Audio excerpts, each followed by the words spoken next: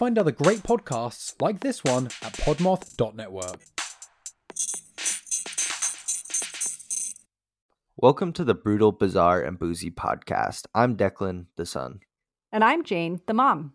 This is the podcast where we talk about brutal crimes, bizarre occurrences, and get you drunk with cocktails themed around one of our stories.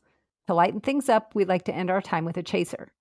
Please keep in mind some of our stories might be upsetting to young or sensitive ears. We love hearing from our listeners, so feel free to contact us by email or social media. You can find our contact info in the show notes for this episode. If you'd like to support us through Patreon, you can find us there at Brutal, Bizarre, and Boozy Podcast, or use the link in our show notes. Hey everyone, Dave here to tell you about my show Cryptic Cocktail Party. Looking for a good time filled with laughter, intriguing tales, and a splash of the supernatural? Well, maybe I can help. Every week I bring on a rotating cast of guests to have a few drinks, share a few laughs, and take a dive into the unknown. Join us as we raise our glasses and tell the tales of some of the world's most famous cryptids, from the legendary Grafton Monster to the elusive Dover Demon and the enigmatic Mothman. But that's not all. Our party spills over into the world of the extraterrestrial, encounter the spine-chilling Flatwoods Monster, the mischievous Hopkinsville Goblin, and uncover the truth about infamous alien encounters. You need a dash of mystery? We got you covered. Delve into mind-blowing conspiracy theories such as the infamous Philadelphia experiment and the secrets hidden within the Denver airport.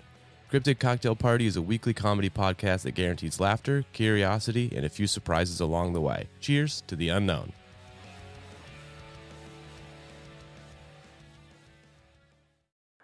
Well, Declan, what fun story do you have for us today? I wouldn't call it fun, but I'm going to be talking Well, about that's- Russell Weston. You are doing the brutal story, so yeah, it's probably not fun. Yeah. But, yeah. Russell Weston, huh? I'm going to be telling you about a UFO encounter. You do a lot of our UFO stuff, and so I brought a UFO story today out of Sweet. Texas. Yeah. So the drink that I brought to go with this story is called the Cowgirl cocktail. And I almost accidentally duplicated one of our cocktails because the town that this story takes place in is known as the cowboy capital of the world.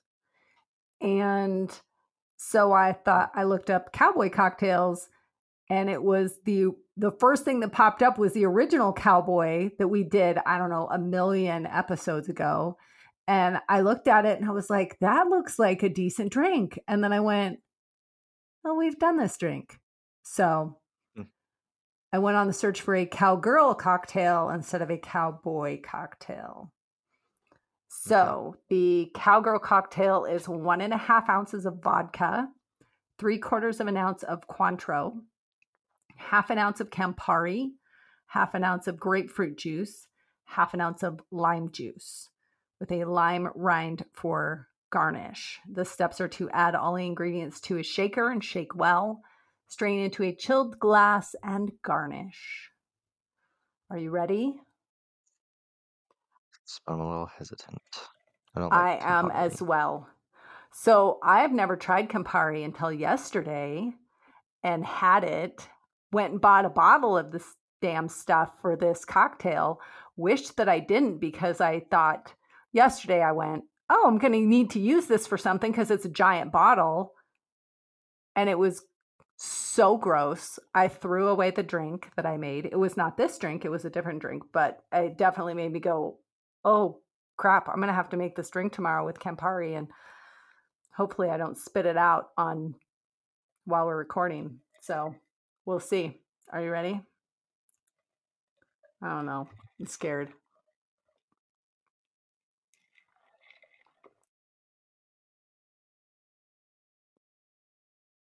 Okay, it's not as disgusting as I thought it would be.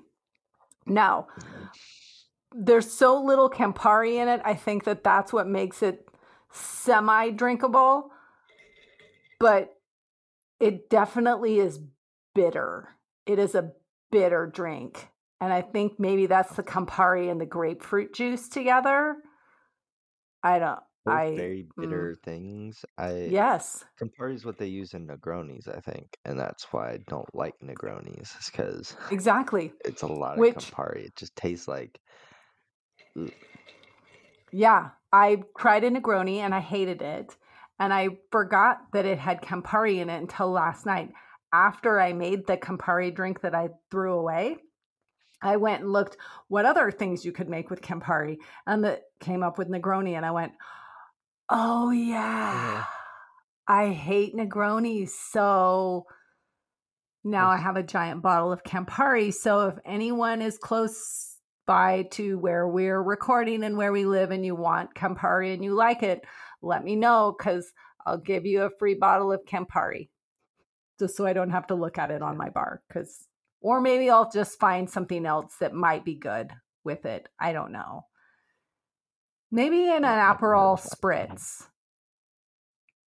It might be okay as a Campari spritz. Then. Yes, it is. And I still don't think that would be good, because Aperol is at least sweet, and that's a sweeter drink. So yes. Oddly enough, we went to lunch yesterday, and I got a drink that had Campari in it. It was a Campari spritz, but it also had a blood orange aperitif in it as well. And I liked it, and I drank the whole thing, and I didn't think anything about it. Maybe the champagne helps cut it down or something. It could have. The Prosecco might have made it more palatable. I don't know, but I will say I'm not a huge fan of this bitter drink. If you like bitter drinks, then maybe this will be a good drink for you, but I don't know.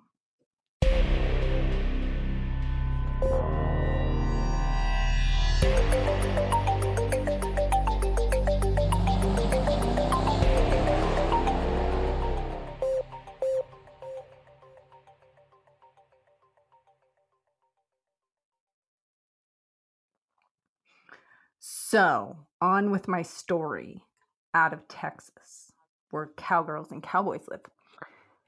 In January 2008, a small West Texas farming community became the center of a huge news story. Stephenville, Texas was a rural town of about 18,000 people in 2008. It's about an hour south of Dallas, Texas, and is known as the cowboy capital of the world, like I said before. And that is because it is home to the most professional rodeo cowboys and cowgirls more than any other place in the world. Agriculture is the leading industry for the town and the county, and it is ranked second for milk production in the state. At the time of this story, though, I believe it was ranked first for milk in the state. I don't know how you lose your ranking for milk production, but apparently they did. Many people feel Stephenville is an inviting town with a rich Western history. It is also the location of a large UFO sighting. Not only large in the number of people who reported it, but also the size of the ship. So in early January of 2008, around 50 people reported seeing strange lights in the evening sky at around sunset. It was described as faster than a bullet and larger than a Walmart. Yes, they actually described it as larger than a Walmart. Yes. Witnesses included police officers, a pilot, and local business owners. They said the mysterious ship hovered silently overhead for about 5 minutes with flashing strobe lights, then disappeared. The lights were described by multiple people as being very bright and compared the brightness to a welding arc. Some people saw the ship streak out of the sky, while others noted that it seemed to just vanish. Within seconds after the UFO disappeared, 2 F-16 jets were seen racing through the sky behind it. Steve Allen, a pilot in the area, was in a field with some friends when he saw the UFO. He reported seeing the large craft speed away at an estimated 3,000 miles per hour, followed by fighter jets that were clearly outmaneuvered. He also stated that the ship crossed a distance in the sky in seconds that normally takes him 20 minutes in his Cessna plane. He estimated the size of the UFO at half a mile wide and a mile long. Over 40 people reported seeing the strange item in the sky. However, some were too shy to come forward at first. A local law enforcement officer, Leroy Gayton, also witnessed the UFO. He initially saw a glowing red light about 3,000 feet in the sky.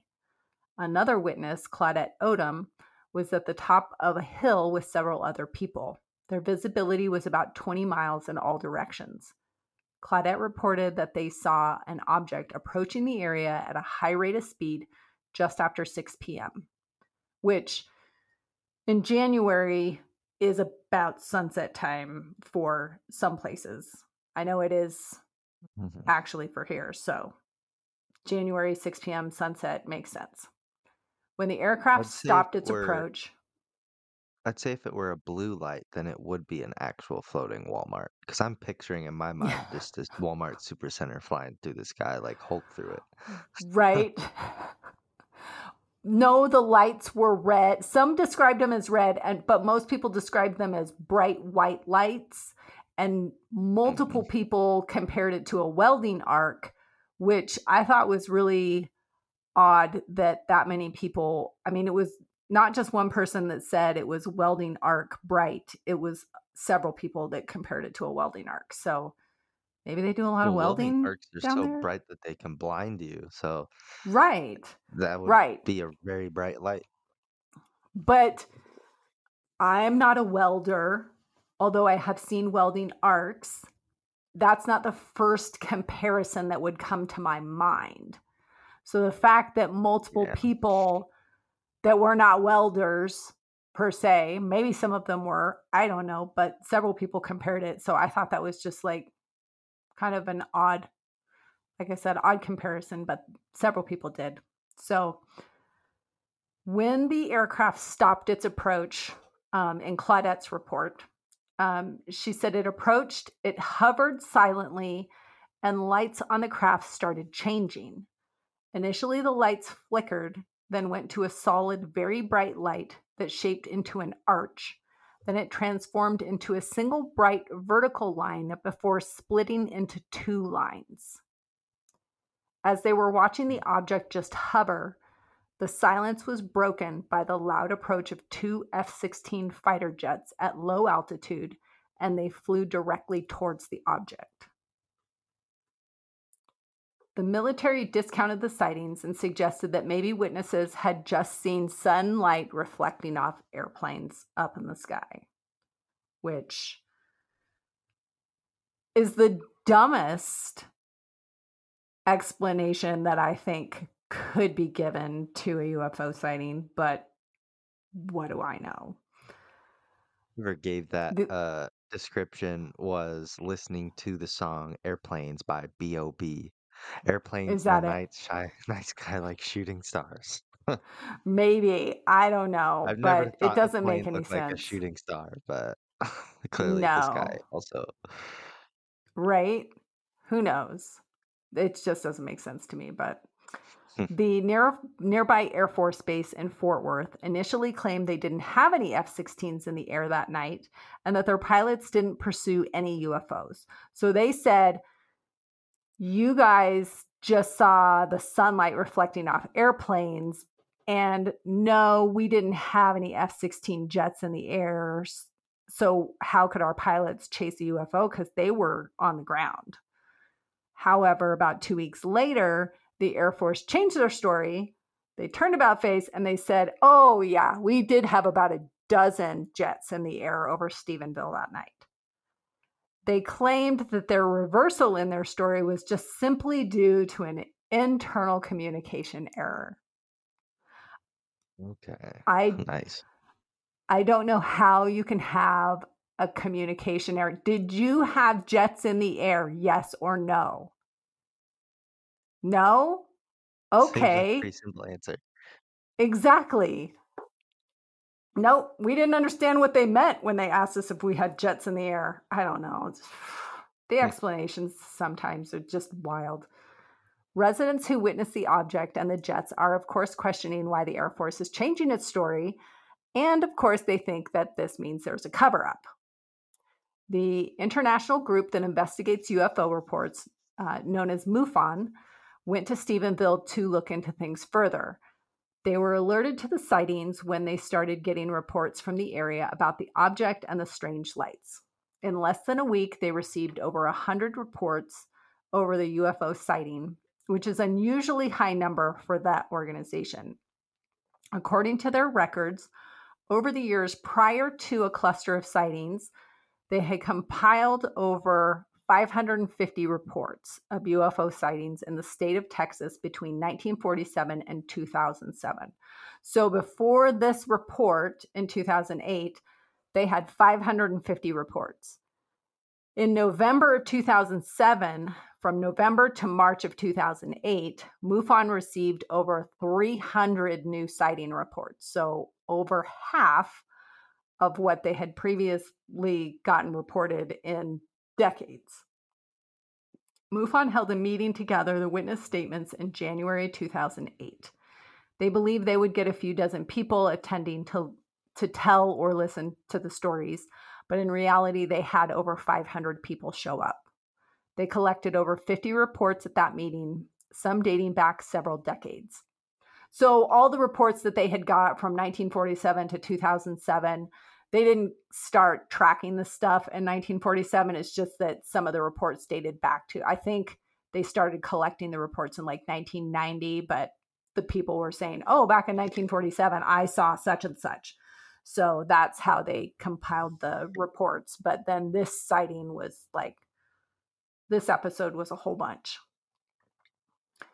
One of the MUFON investigators was a retired meteorologist. He was able to obtain and analyze a Doppler radar graphic from the time of the January sighting. He noted on that graphic a fast-moving target that was going an estimated 700 miles an hour in an eastward direction. According to him, it could not have been a passenger jet because it just didn't match up. He said it was possibly a military jet or an unknown object that was not transponding. But he couldn't say for certain what it was. But he said it wasn't a passenger jet.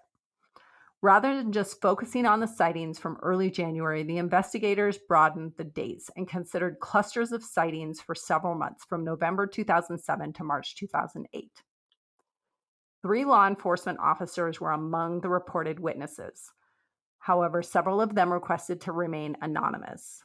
Each one of these officers was in a different location, yet described the same object. So they were in different places around town, yet said they saw the same thing. So, and law enforcement officers are considered to be a little bit more credible because they're trained to observe things because they have to for their jobs. So, you know, they had a little bit more credibility than, you know, just somebody out milking a cow. Not all witnesses reported seeing an object. Several just noted the strange and bright lights, but some of those people did comment that they couldn't see an object because the lights were so bright. The cluster of sightings around Stephenville is considered to be one of the most credible sightings in recent history due to the number of witnesses and the overall credibility of some of those witnesses. And that, Stephenville UFOs. It's interesting. I've never heard that story before. I got you one. I like it when I can surprise you. I know. Usually I'm the UFO guy, but Right, I know. I know that one. Yay me.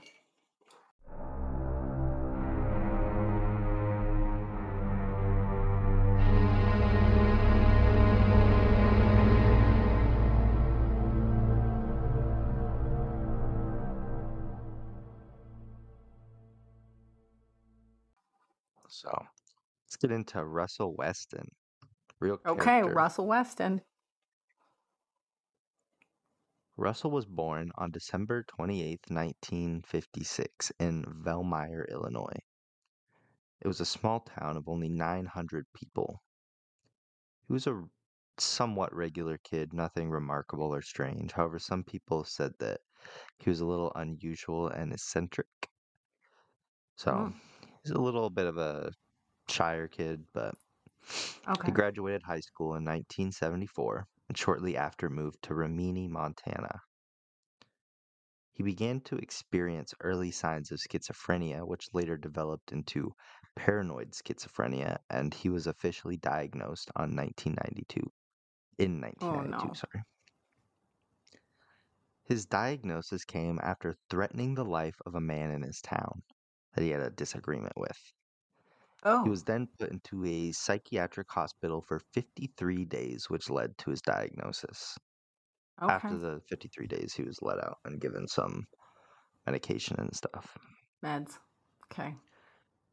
He had some serious delusions, including Navy SEALs hiding on his property waiting to kill him, and that his Oh, neighbor was a spy using his TV dish to spy on all of his activities. okay. You know, So some real I mental illness is so tragic when you I mean, it's just tragic in general, but when you think about like the paranoid schizophrenia, they really believe all of that. And I can't imagine yeah. what it would be like. It reminds me of like your grandpa and going through his dementia, and he really believed that he saw the things that he saw, and it was just so sad to be like you don't want to tell them that they're wrong, but you also don't want to play into the you saw a snake coming out of the ceiling story.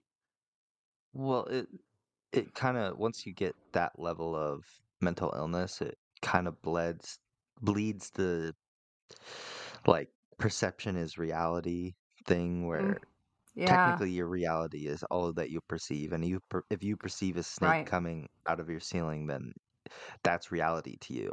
Might Oh, not it be reality to 100% everyone was else, his but it's reality. reality to him. Yeah, So which is I wouldn't yeah, want to live like that. no, No. no, thank you. So in 1996, he went for a little road trip, I guess you could call it. He bought a suit and began driving to McLean, Virginia, where the CIA headquarters are located.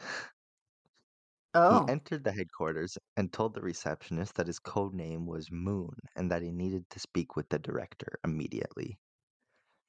moon. He was Okay. interrogated slash interviewed for about an hour before they determined he was crazy and let him go. Okay. So, yeah. A few years later, Russell eventually moved back home to help his parents after they experienced some damage from the Mississippi floods. I guess they were Mm, living on the Mississippi River. So they had a lot okay. of like debris and stuff in their yard and a lot of problems. Um, he was showing some weird signs that concerned his family though when he moved back home. So the flood affected his father's property and knocked down most of his trees. But Russell one day, Russell's father got home and saw him chopping down the remaining trees that weren't affected by the flood. And his dad came Oh, around outside. I was like, "What the fuck are you doing? Stop chopping down the trees that are left." And he said right. that Russell was almost like in a trance and just like stopped, went inside, didn't really say much. Oh, wow. Yeah. So a few months after this little tree chopping, cheat, holy shit, Huh. tree chopping incident, Good job.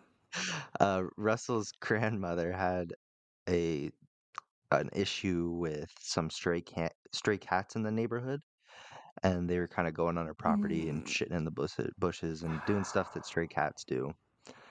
And she had mentioned this to Russell, but never specifically asked Russell to do anything about it. They were just having dinner, and she's like, "Oh, there's the damn stray cats." Like how yeah. families talk at dinner, like. Yeah. But Russell took matters into his own hands. Russell grabbed a shotgun and proceeded to shoot and kill Stop. 14 stray cats, most of which Oh he my. buried, but he left a few in a bucket outside of his grandmother's Oh. house. Is that a Yeah, warning to the other stray cats? I guess Do you so. think that?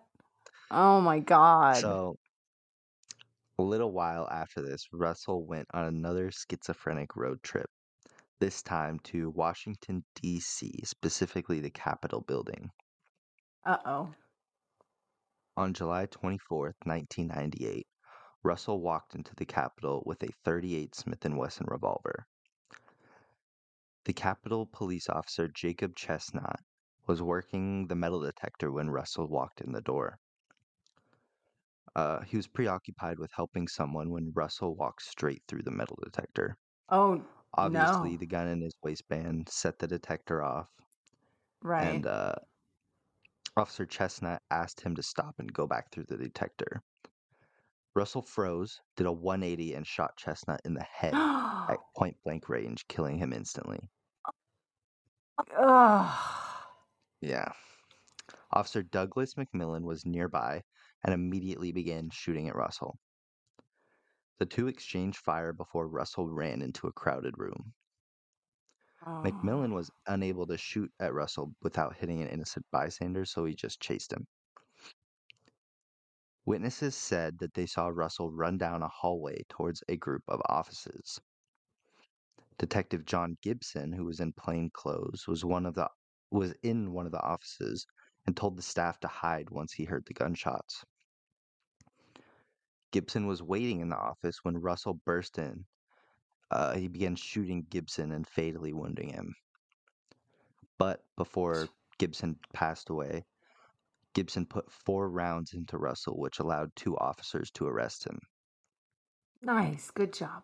Russell died in that office. However, a doctor who happened to be at the Capitol was able to resuscitate him. Oh. About a year after the shooting, Russell was found not mentally fit to stand trial due to his schizophrenia. And apparently, before the whole shooting happened, he had stopped taking his medication, which led to the shooting. Mm. He was admitted to a mental hospital where he sits to this day. And in 2001, he was given basically the state forced him to take antipsychotic medication. Whether he wanted to Okay. or not, he got it Yeah. intravenously injected or Ooh. whatever. Yeah. Wow. Yeah. Super It's crazy. amazing. The paranoid schizophrenia is terrifying. It is. I mean, it's It is. similar to dementia. It's just worse, right? Yeah. Because dementia, you get like these Yeah. weird paranoid delusion things, but Sometimes, not everyone with dementia gets hallucinations. A lot of times they'll get the paranoia, but your grandpa just also was lucky and had hallucinations as well, and he called them his visions for a good couple of years, which for a while was, he knew that they weren't real, and he would comment on, oh, I saw a cat walk across the room and I know that's not real and it wasn't a deal. And his doctors would always ask him, do the hallucinations scare you? And he was like, no, I know they're not real, so I just want to know why they're happening, because I'm seeing things that aren't real. And then finally at the end, yeah, he was seeing things all the time and he thought they were real. And he was seeing things like people in his yard and he thought somebody was driving a car into his house. And those kind of things just terrify me. I don't want that to happen to me. hopefully we don't end up getting it, but I feel like there's a Yeah. high chance. Unfortunately, I do too, which we're going to have to make a game plan for if that happens. Ugh. Okay, if you get dementia, we'll start a dementia game show. I'll find a couple other dementia people and we'll do like a Truman Show thing where we watch your whole life and Okay. we get to see all the delusions and crazy things. Oh, but it would It'd be like really the be circle. sad. I mean, if it was humorous, I would say Okay, yes. we'll make sure to do But weird things and then you'll have to try and decide if it's a delusion or not. oh Like, yeah. like we'll just slowly like cut like a quarter of an inch off of all the furniture so you think you're growing taller or something. Oh man. Yeah. It'll be a little game show for other dementia people. It's all right. There we go. We'll There we go. we'll workshop it a little bit before it happens. Yeah, so. we're definitely going to need to workshop it a lot. We're going to have some time, hopefully, before any kind of symptoms start setting in on me. Hopefully.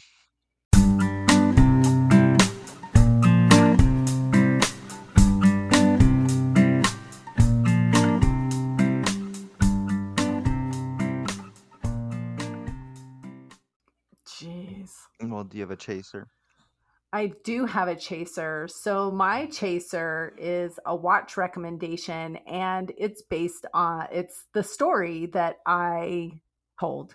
So I found this story about Stephenville UFO encounter on a show called Encounters on Netflix. And it's like a little I think it's 4 episodes. It might be more. I don't know. Docu-series about like UFO experiences and different UFO stories and stuff. And the first episode was on Stephenville.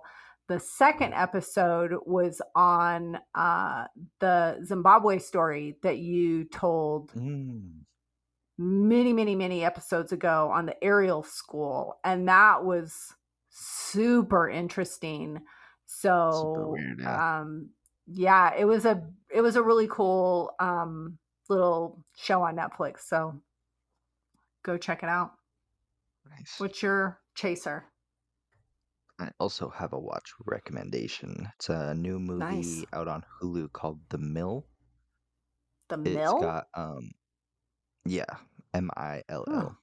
It's got Lil Rel Howery as the main actor, one of the main actors in Vacation Friends. Okay, yeah. And he's the husband, yeah. Yeah. So he gets trapped in this prison, like this. It's a super trippy movie, but this dude gets trapped in a prison. He just wakes up in the prison one day. Oh. But it's not like a normal prison with bars. He's in a giant concrete cell with walls going like 30 feet up high and an open ceiling. And the only thing in the room is one of those old-fashioned like medieval mills that they'd use to make grain.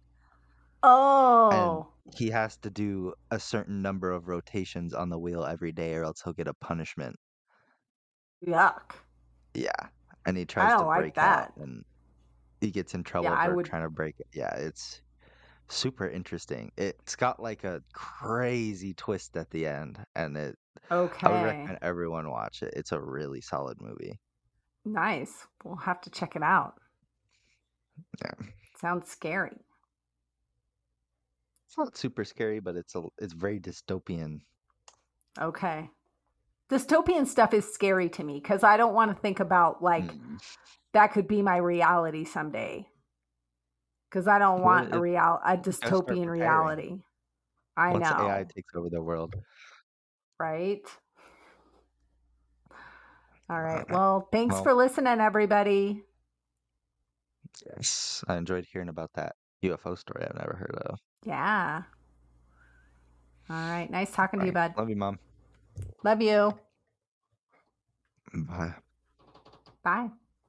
Hey, friends. Thank you for supporting our podcast. Please share our show with your brutal and bizarre friends. Give us a boozy follow on your favorite podcast platform. If you're feeling extra generous, we'd appreciate a 5-star rating or review as well. But maybe do that sober so all the letters are in the right place. You can find all our contact information in the show notes. We love hearing from you, and if you're interested in helping us stock the bar for our future boozy episodes, you can find our Patreon link in the show notes as well.